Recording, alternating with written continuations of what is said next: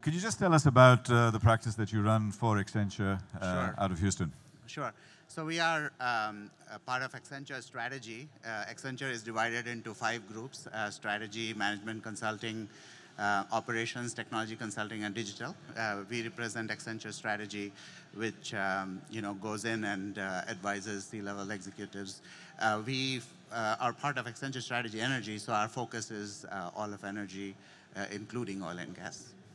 How do you future-proof energy companies? You're a strategy consultant, business consultant, and if I am the CEO of one of these companies here and I come to you, what's the advice that you would give me how to future-proof or future, I wouldn't even say future-proof, how do I thrive in the future? Right. So as we know, energy is not derived mainly from hydrocarbons. Today it is the case where if you take oil, gas, coal, it provides about 80 to 85% of the total world's energy. But that is changing, as we heard from the previous guest. Renewables are making a sharp increase. So if you are an energy company and you don't think yourself as just a provider of hydrocarbon molecules, then you should look to those changes and think of it as a portfolio of supply of energy, and be aware as to how the other part of energy is evolving and include it in your portfolio. So if you are, we believe that there is this structural transition that is going to come about, oil to gas to electricity, and as we discussed yesterday, I believe that it is going to energy as a service. Yeah. So to future-proof yourself as an energy company, you would have to realize that this transition is coming and you have to be prepared for it. Could you just go deeper into future-proofing as a service, Yeah. from product to service? Yeah. Because we are still, a lot of the presentations we see are very traditional in their approach. Yeah. And so how do we project ourselves into the future and say, now we are going to become a service in 10 years' time? Right. What are your thoughts? Yeah, the very simplest example is, think of yourself as a gas producer, right?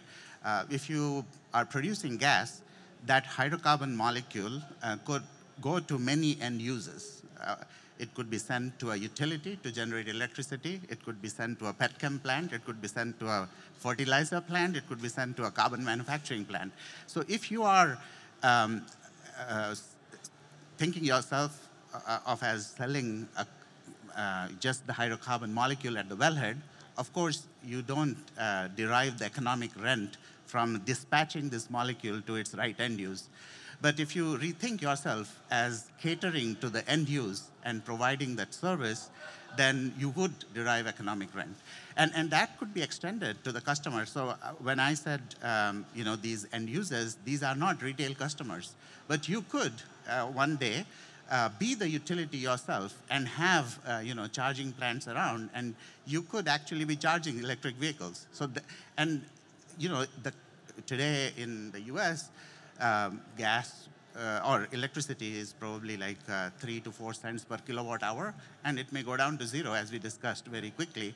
And that is not where the money is to be made. The money is to be made in providing the convenience, providing the service that the end customer is looking for. So while you are charging his car, maybe you can load groceries in his, in his car. You talk to a lot of CEOs and a lot of business leaders, and let's say on average they are above the age of 40. How do you engage with them when you look at the 20-year-old digital native who has the future in mind from a different context? Their relevance in their context and their emotion and connection is different to the future than perhaps a 55-year-old CFO or a 58-year-old CEO. How do you balance that age dynamic when you're providing leadership advice?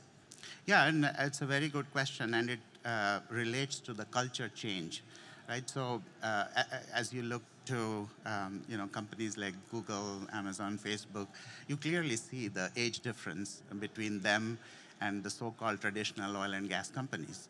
And increasingly, as digital AI, machine learning is leveraged, and it actually starts providing value, traditional oil and gas companies will be more receptive to have leadership, to have ideas from the so-called younger generation. One of the initiatives we have in our company is called Future Leaders Board. And basically, the average age is below the age of 25.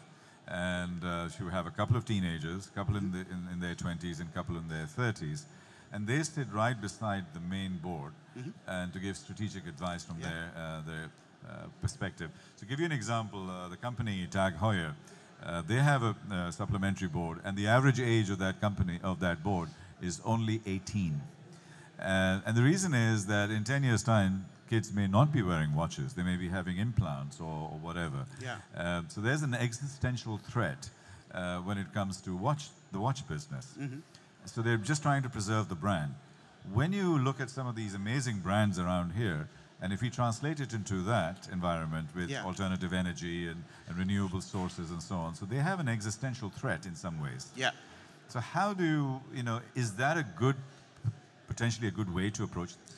Yeah, so it could be. The major difference that I see between, let's say, Tag Heuer and the traditional oil and gas companies is they were selling a product, and they have realized the need for catering to an unmet need of the consumer in the future. And they have decided to transform themselves from selling a product to selling a service. Now, in the traditional oil and gas companies, I think we have ways to go, probably several decades before that transformation occurs, right? So, we would continue selling the hydrocarbon molecule, but there are fringes, right? And there are certain companies that are beginning to sell service and morph into utilities.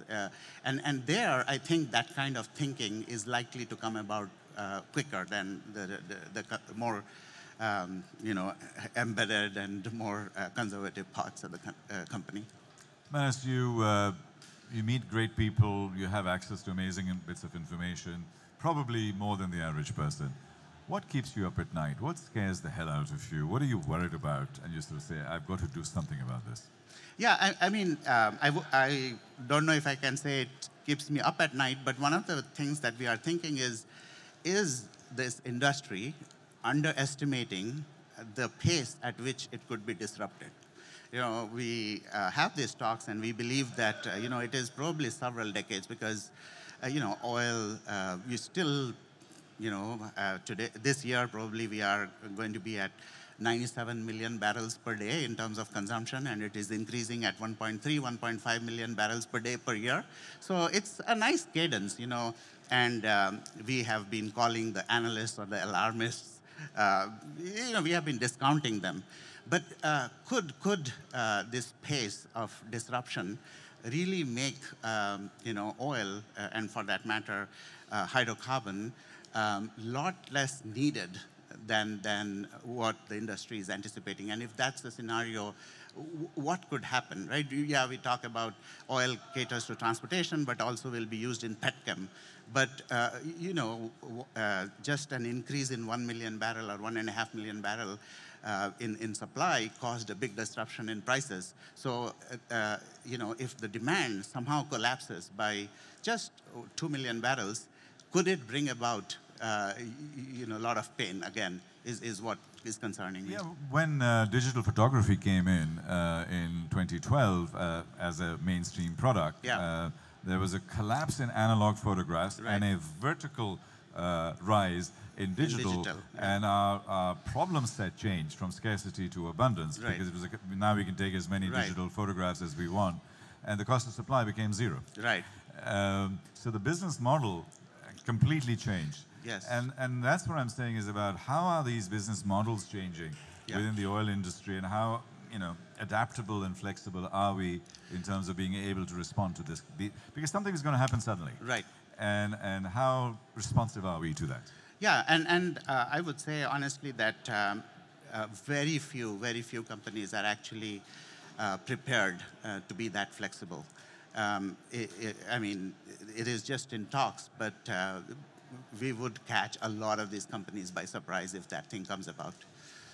Our children are growing up in an amazing environment, but they're growing up in an environment where they are training and learning at school and university for jobs that don't yet exist. Yeah. What do you tell to a young person how to embrace this future?